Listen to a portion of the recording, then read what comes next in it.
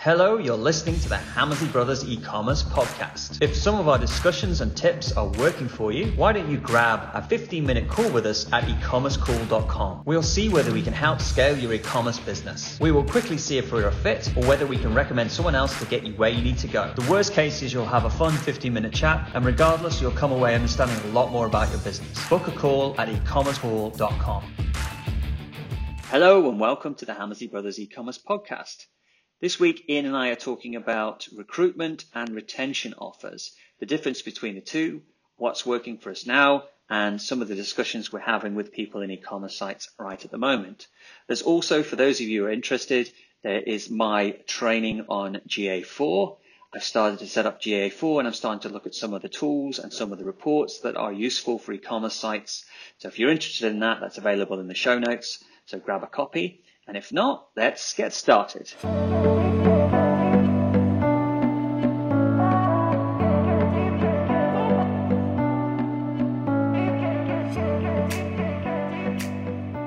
Hey Ian, how are you?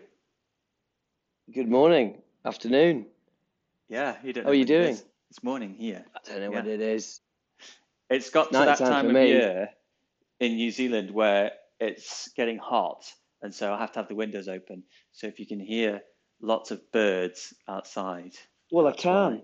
And I just said to you before we started, I said you're gonna have to sort those birds out. I'll have a talk, I'll have a chat, see if I can sort them out. But, I think you've got, it's just a little music record. I think it's Alexa in the corner. I did notice the last time playing bird sounds. Came to the UK, I don't know whether I've got more used to birds in New Zealand, like loads of birds here, and then UK, but like I didn't see any birds. You don't have many bird life anymore. It's shocking. Yeah, there's a shame. Well, there's plenty here. Is there? I think so. It's not something I consciously think about. Well, maybe I'm wrong. Look out the window. I suppose it's dark there. You can't see them. It's dark. Yeah. Anyway, podcast. We're going to do retention. No, actually, the first one. Yeah, retention recruitment offers, and talking about difference in those. Recruitment and retention? Yeah, well, obviously you've got to recruit a customer first, haven't you? So recruitment. Yeah, well, you said retention and recruitment. Yeah. And obviously, when we say recruitment, we mean recruiting new customers, not staff. Yes. Yeah, and that's because I was looking at. I just was waiting for Ian. I'll go into Google and see if I can look at recruitment offers, and I was like, for e-commerce, it's all about recruiting staff. You can't find anything on there, so no, it wasn't a help. But yeah, so it's trying to work out, particularly at the moment, because I think some of the big businesses we work with and our own businesses, like if you've worked everything out, as long as you've got your recruitment offer working well, then everything else kind of helps. And you kind of come up against you want to recruit at a certain ROAS because you say, well, I need to recruit at this ROAS, and the market, you maybe say you need to recruit at 7 ROAS, and the market only gives you a 5.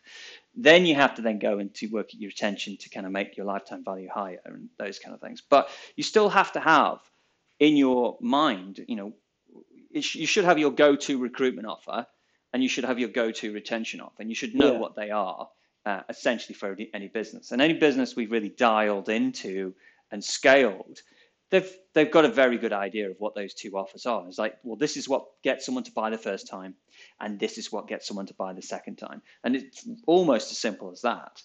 And I think you go. They are like, I'm nodding along as you're speaking, because I don't know if we've seen many successful e-commerce businesses who've done well and have scaled well, who haven't had a really good recruitment and retention offer. Like, that's the thing they did well.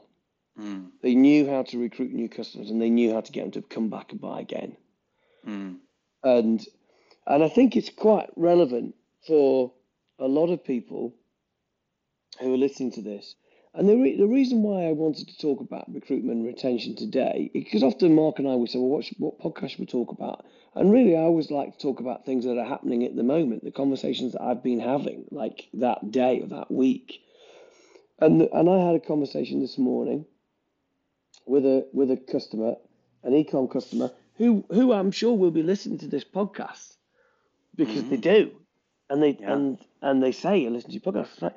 And anyway, we're talking about recruitment, and this is the scenario. So we've got an e-com business here that's doing, I think, probably about a couple of million, and they their minimum return on ad spend they need to their overall ROAS they want is they break even at about 2.5.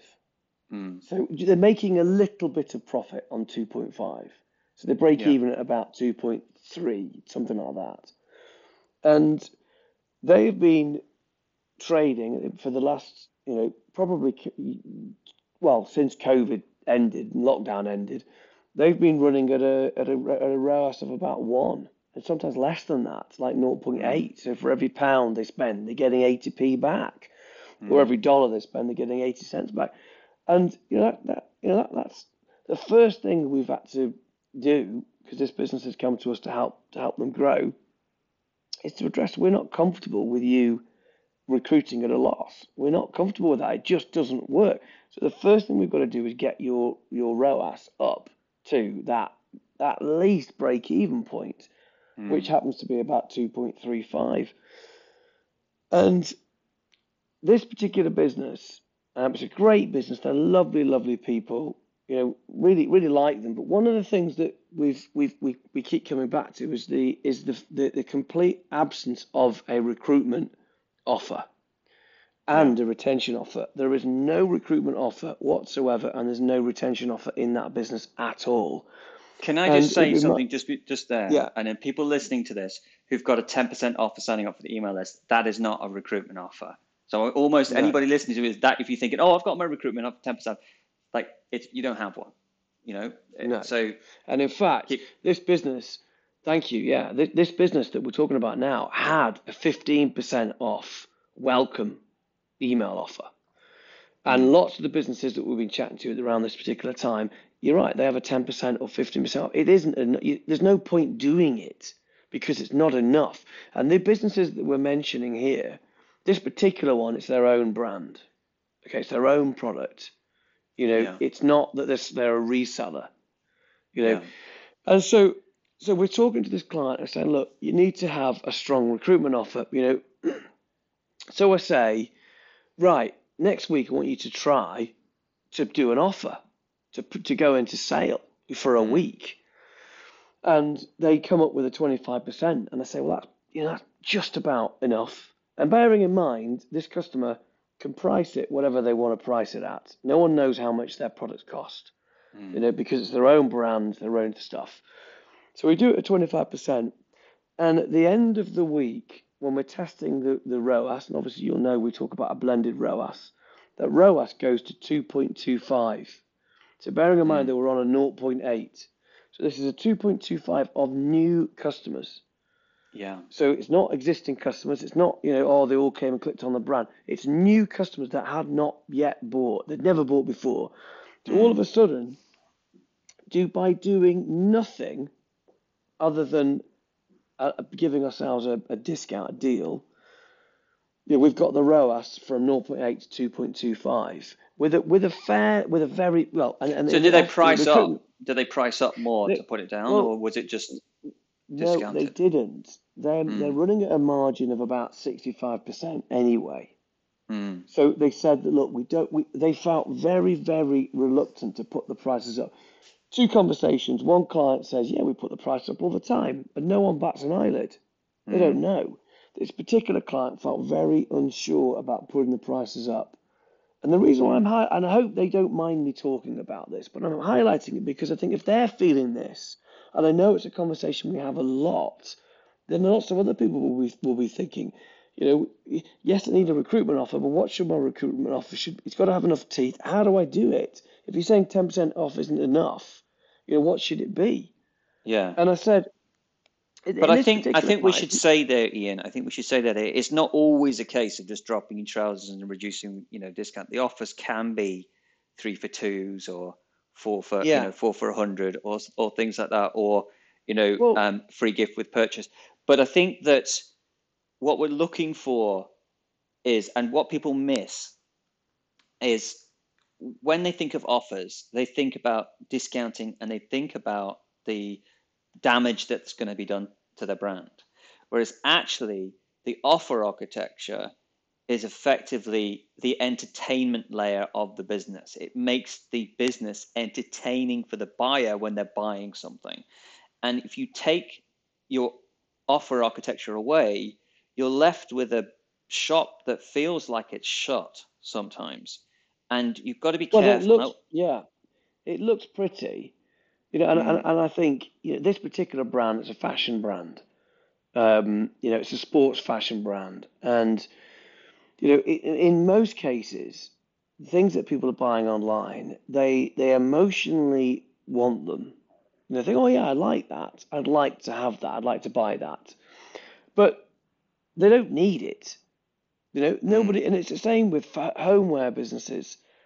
Garden, things in the garden, in and around the home. This particular one, they emotionally want it, they like it, but they look for a rational reason to justify that emotional need, mm, and that's what the entertainment layer is. That's the offer architecture.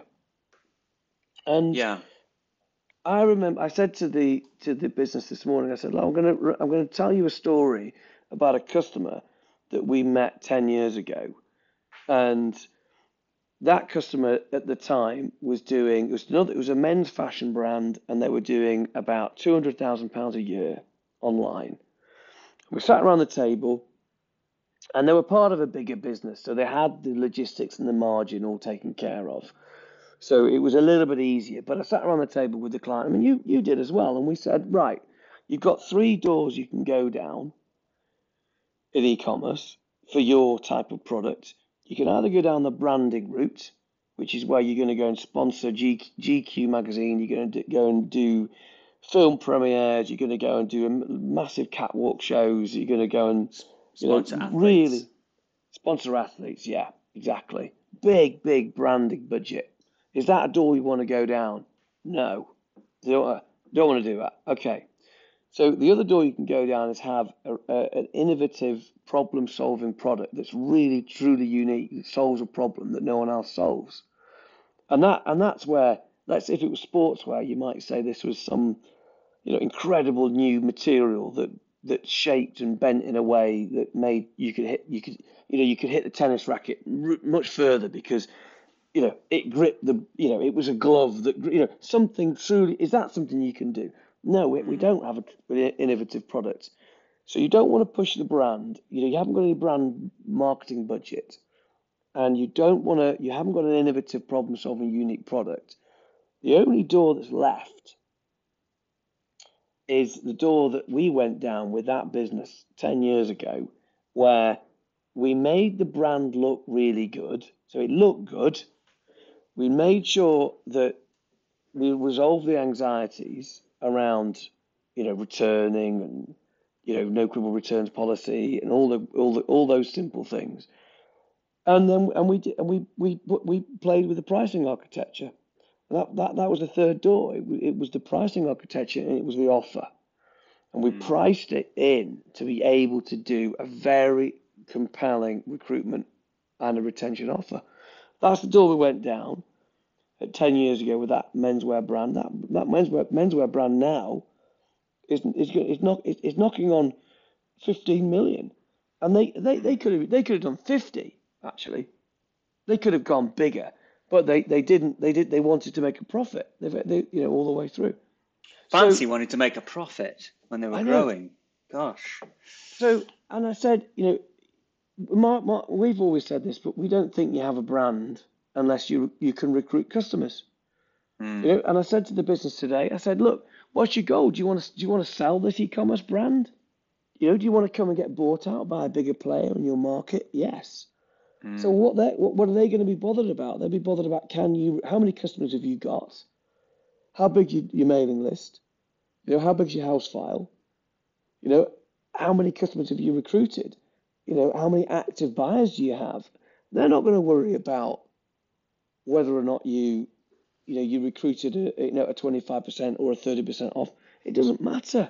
You're trying Can to scale a business, can I and add if you something else yes, to that? So you talk about those doors that we've gone through, and there was just one experience I've had with e-commerce businesses that's slightly different. That you're saying that you either go and get the influencer, the sponsorship, you go and do the offer architecture, or I can't remember what the third door was. What was the third well door? you, The innovative one. yeah, Yeah, innovative, like truly innovative product. That's what Apple has. yeah. If Apple don't need to do discounts because they have an Because it's always a innovative product. launch. Yeah, there's always a new launch, Yeah, and with that, if you take those launches away, Apple yes. valuation would plummet.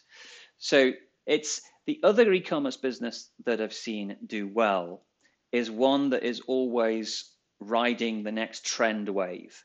And so you'll see like there was a big homeware business that does this, and they were always finding the next hot product that was Yeah. coming out, and then they were riding that wave. And they would tend to like stop selling that product before the wave ended and go and get the next one. And that was kind of like their offer architecture in that they always had the next hot thing that you would want. So they didn't have And to discount that or do any offer with it because you know it what? was I like, think that's door number mm, two. I think yeah, that's the innovative, new, groundbreaking product yeah, equivalent, isn't it? yeah. Isn't it? Well, That it's always the but trend, and I think a lot of people like when COVID was happening, the lockdowns were happening. Everybody in e-commerce was on that wave, and so everybody could sell. Like particularly if you were selling food online, you were on a wave, and you yeah, were on something trending, and you could sell anything without an offer. Your offer yeah. architecture was door number two. You were on a trend. You were on a wave, and I think you've got to Sorry, look at your your e-commerce strategy was door number two.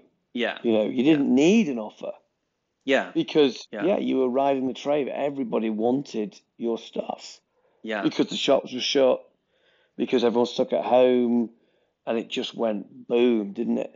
yeah. So, like, just very simply, door number one, can you get someone very famous to use your product?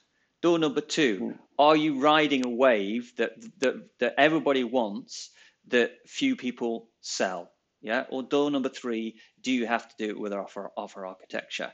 And yeah, I think those are the three doors really yeah, to scaling. And if you and it really is as simple as that. And so if you look yeah, at the customer that you're talking about, there's no way they're going to go and sponsor a top athlete. There's no way they're going to be able to ride a trend every single year, every single month to get some new thing coming out. So really they're left with door number three to build a scalable business. And the other thing I'll say is that I feel like with certainly with brands and particularly like when I was running, any business I've run, you'll go from being a kind of like really boutique brand, and then on the other end of it is you're a big business. So you're kind of doing, I don't know, like 1 million a year. And then the other end of it, you're doing 10, 15, 20 million a year. And between those kind of points, it's almost like no man's land. It's very difficult because you're kind of like not boutique, but not big. And it's difficult to get across there. But what gets you across no man's land isn't necessarily the thing that will be in place when you're huge. So we'll see that with some of the big customers that we've grown, into the high, 20 millions and things like that. The offer architecture that got them to their first million, to their first 5 million, is different when they're big. mm, And I think there's this worry that you go, oh, if I have to do this to get that point, then I'm always going to have to be that. And it's not the case. Because yeah, when you're growing, you build a brand by having great products and having them in the hands of the consumer that the consumer is using, and that is where the brand is built. Like yeah. I've Well, you got like you a build pair of you Nike shoes. I don't remember whether I bought them on a deal or not. I just know they're no, good.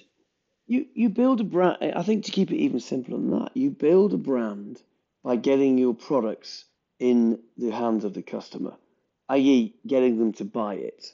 Mm, You can't build a brand by looking good and looking like a brand that's bigger. You build a brand by being able to recruit customers. How do mm, you recruit customers? Well, you've got to choose one of those three doors. And most of the people I think listening to this podcast Of the third door is the is the one that they should be going down because they can't sponsor an athlete or GQ magazine or whatever the equivalent massive big branded thing is in that space. They haven't got a truly innovative product that is riding a trend or genuinely creating the trends. And the only one they've got to go down is that offer architecture. Yet they're very, very reluctant to go down it, Mm. The other thing which is people kind of go, well, I'll go through door number one and I'll do a micro influencer strategy. And I can probably count maybe one customer who's kind of been successful with that, like leading with it. Like yeah, it's really hard to do. It's you're very talking hard to about do. the American one Yeah, selling the hub. yeah, Yeah, yeah. And it only worked for them because they got a subscription business. So that they could yeah, kind of like once they could recruit a customer, the customer lifetime value was so high that it paid for all that activity and coming through. So it's yeah, it comes down to those things. And I think people make things so much harder for themselves because the way we've looked at it, I mean, obviously we're very lucky that we've got access to, I don't know, we probably looked at 500 e-commerce businesses and we probably still got 500 in our Google Analytics that we can see. We can see everything. We can see all the data. We can see the effect of things happening. And the worry that people have, we can see it in the data that often it doesn't happen. And I think that happens with a lot of worry. You think it's going to happen, you worry about something, and the numbers are different. Because what we're looking for is a business that makes sense. All we're looking for in any business is how much does it cost to recruit a customer, and how much does it cost to, how much do we actually get from that customer over time? And yeah, that's over a it. lifetime. That's the Yeah, business. The difference that's the between business. how much it costs, yeah, the business is the difference between how much it costs to recruit a customer and what they're worth over a lifetime, and that gap is the business. Yeah, You know, yeah, and yeah, and like you say, the most important thing is I think the thing that gets you to year 10 million is different to the thing that gets you from post 10, and you can change. And I think there's the mm, assumption is that if I have a good recruitment offer that is a really good deal, it's X% off, then I'm going to look like a discounter, and there are people who are only going to buy during a discount period. Well, yeah, guess what? If you've baked it into your price and they only buy during a discount period again, who cares? But I mean, we know the answer. You know the answer to this question, but the average time people buy in an e-commerce business in 12 months, yeah, it's shockingly low. mm. The average time somebody buys in a 12-month period on an e-commerce site is 1.2. Here's 1.2 here's times a year. here's another story because going back to the entertainment layer of the business, like there's a guy called Alan, you probably know him up in Scotland, and he did an offer one week and he did 30% off one weekend, did okay. Next weekend he said it's my birthday and he did 21% off. And the 21% off offer did way better because it tied into something they got their attention and they tied into it and it came through.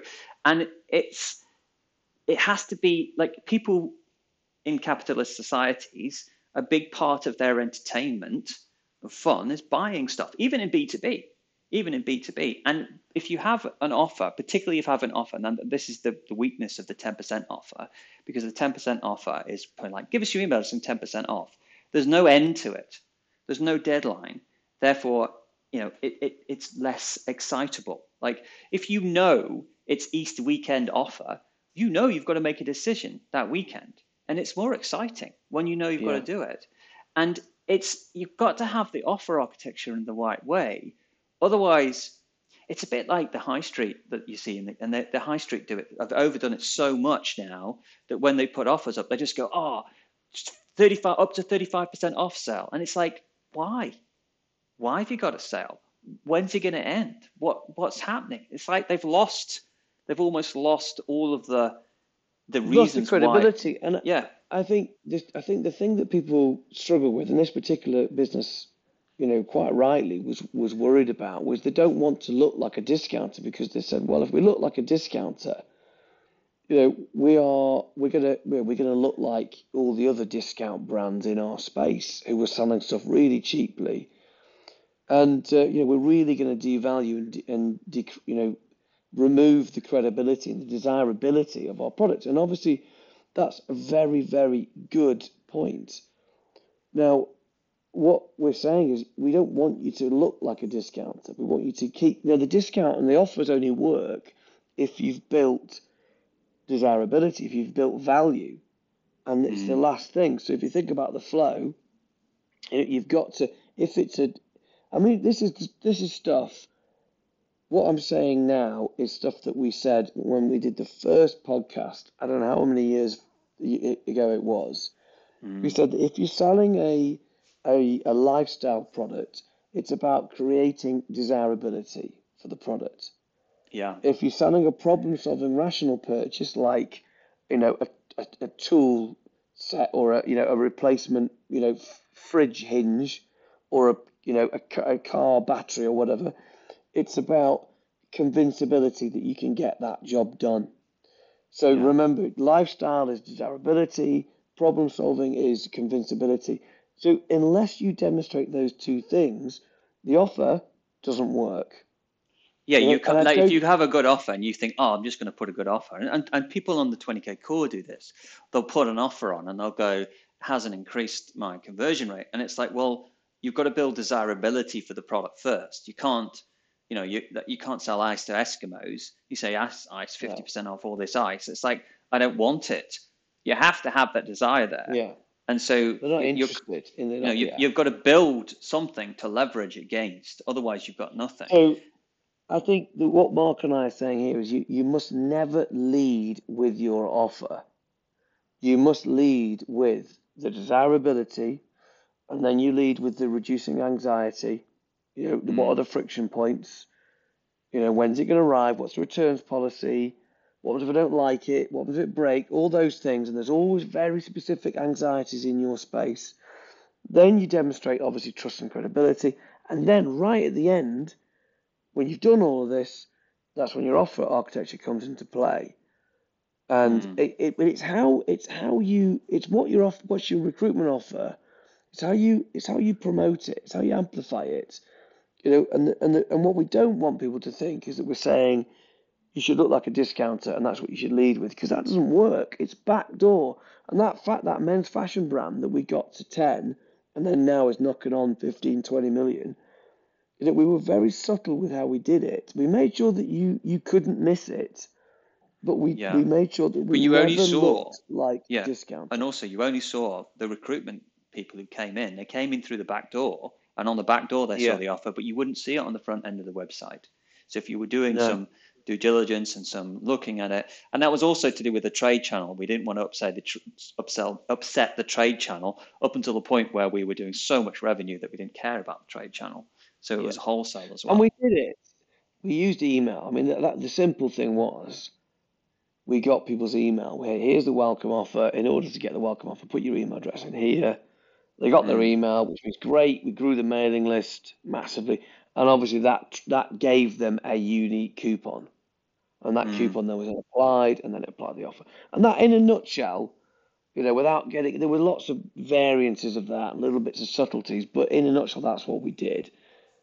And that's what we've done on lots of other brands since. Here's another trap that people fall into. And I was speaking to another guy in Scotland, sells a big business doing, I don't know, millions, over 10 million. And it was saying about how they were leading with what we were doing for the environment. And there's another company here, and they were like saying, oh, we help people in Cambodia, and the people who produce it are, in wheelchairs and all that kind of stuff. And it's like, that's not your offer architecture. That's not your offer, because it's like a Tesla. Like, no, Tesla didn't come out with a crappy electronic car and say, oh, buy an electronic car because it's electric. He came out with the fastest production car in the world that happened to be an electric car. It was like, it was a good car that happened to be better for the environment. Controversially, whether or not it is or not, who knows? But you can't lead with something like that. And we used to, back in the day, was a company called People Tree. And they really struggled because that's all they were leading with the same kind of thing. Yeah. And people say they're Fair interested trade. in it. Yeah, they say they're interested in fair trade up until the point when they actually come to buy something. And then you have to lead with the product, and the product has to work. And then it has to, it's like, oh, and it's also fair trade. Great, I'll buy it. But people don't tend to choose from that. And I've been saying to these businesses that, yes, you want to help people in Cambodia, you want to make a better world, but you've got to realize that that is for you as business owners. That's for you. That's the benefit you get for running a business, because you feel I'm doing a good thing. You get the benefit from that. The customer, sure, they care about it a bit, but you can't lead with it. They don't care enough to not get, these guys are selling sleeping masks. It's like you're sitting there on an airplane with light pouring into your sleeping mask. You're not going to sit there and think, oh, thank God this is fair trade, even though I Yeah. can't sleep. It's like it still needs to be the best product and work. What you want to sit is on the plane with a sleeping mask going, oh, this is a beautiful sleeping mask. Oh, and I feel, it's pretty good that it's fair trade. Awesome.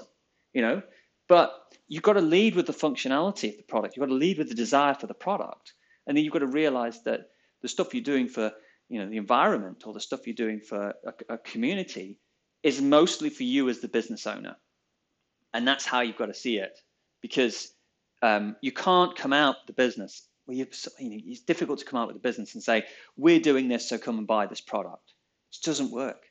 Yeah. So if you sitting there thinking that's your offer architecture, it's not. It I doesn't guess play people into are it. thinking, no, you're absolutely right.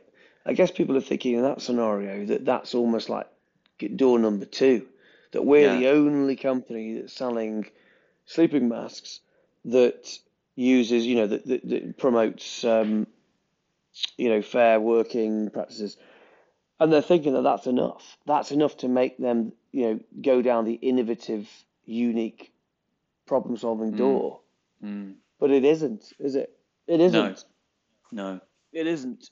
It's It's just not enough to move it's the just a needle. small It's small part. it's just yeah, it's a small Yeah. part of it, isn't it? Yeah. Yeah, I Yeah. mean, I think the other one as well, that particular, I think is another business we were chatting about just before. And they were saying that they'd spent a lot of time educating their customers about what they were doing, what they were getting up to. They created a newsletter. It took them Mm. ages, didn't it? There was an email that it took them like, weeks Yeah. to talk about the story of what was happening in their business right now, and what, Jane has, had a baby, all those kind of things, which are really nice, but they were really taking a massive amount of effort and energy, Yeah. and not making any money for the business. People didn't really care about what was happening, did they? And, No, no. you know, And they unfortunately, actually got higher unsubscribes from these engagement emails than they did from emails selling the stuff. And the same thing happened to us. Look at the beginning when the big Bensonware customer you're talking about before, when I was running the emails and writing the emails. We used to do we thought, oh, we can't send all the offers 4 times a month. We need to break it up, and we need to have engagement emails. We need to have an email, a blog talking about how to look after your suit and who's wearing I stuff know, and and all you that kind of hear that stuff. all the time from e-commerce brands, don't you? Yeah. And All the I time, did they this want to I did this send these literally big, yeah. 12 years ago, and it didn't work then. Even then, like when email was like people getting an No, email going, oh, I've got an email. they're the ones that they unsubscribe. Well, it just didn't They do anything. unsubscribe to those, and It was they don't just make so much any work. revenue from them whatsoever. I think it's just I it's know. essential. It's a sense from the brand that the brand, we feel like our brands are loved by our customers, and they're just sitting there waiting for them to Yeah, hear from us. And it's like, no, you're one of probably 200 brands that they buy from, and they have a preference for your product, which they could change at any time. And yes, they want to have relationships with brands and communities, and you can build communities like that. And that works well. But is email the way to do it? Because the email has got there's no community element to email. It's not like a Facebook group or a circle group or a Slack community, those kind of things. Email's like one way, and you can reply to somebody, but it doesn't build really community. And, no, you know, there are exceptions to this. I've got someone on the implementation program who does very good emails and builds a community with it and does well with it. But it's the exception and not the rule. Yeah. yeah, So, yeah, I think so. yeah, yeah. Yeah, well, going back to what we said at the start, choose which door you want to go down. Yeah. Your brand in celebrity endorsement one, Yeah. your product innovative one, or your offer architecture one. Yeah. Be realistic about Yeah. can you do number one? Can you do number two? Be true to yourself. What have we got? Have we got enough in number one? Have we got enough, pumping in lots of brand? How can we get a celebrity to endorse us? And Have we got that? I think that the key to it is people used to ask me, like when I was running some of the early businesses, they said, well, what's your unique selling point? What makes you unique that people would buy from you? And I always hated that question because I was like, well, I'm not unique. I'm doing something everybody else is doing, and I would just try and keep on going. And really, it was a difficult question. But what I didn't realize back then was that the reason that question is hard to answer is because that is where all the money is. If you sit down and work out the answer to that question, that's where the lucrativeness of it Well, is. because you're saying why buy from you, Yeah, and not somebody else. And the number one thing that a lot of e-commerce businesses need to do is stop that potential customer buying from another competitor. They've got to stop them buying from that and buy from you. They're going to grow by stealing market share because nobody, very, very, very few people will be unique in their market, only selling those types of products. yeah, The 99% of people will be existing in a space where A, people don't actually need your products because they can make do with something else, and B, they can go and buy from anywhere else. And often the most difficult questions you have to answer are the ones you procrastinate about the most, and the things you procrastinate about the most are usually the ones where the biggest return is. So if you're sitting there going, I don't want to decide which door I'm going to go through because that's a difficult question, it probably means it's the more actually super important for you to actually open that door, because that's the difference between what you want to achieve and what you not want to achieve. It's that simple. So Absolutely. Awesome. Yeah. Well, Okay. I'll let you go and watch some telly or whatever you do in the evenings, and I'll get on with the day. Yeah, bit of Netflix. Yeah. Awesome. All right, Ian, I'll speak to you soon. Okay. Thanks, Mark. Cheers. Cheerio. Bye.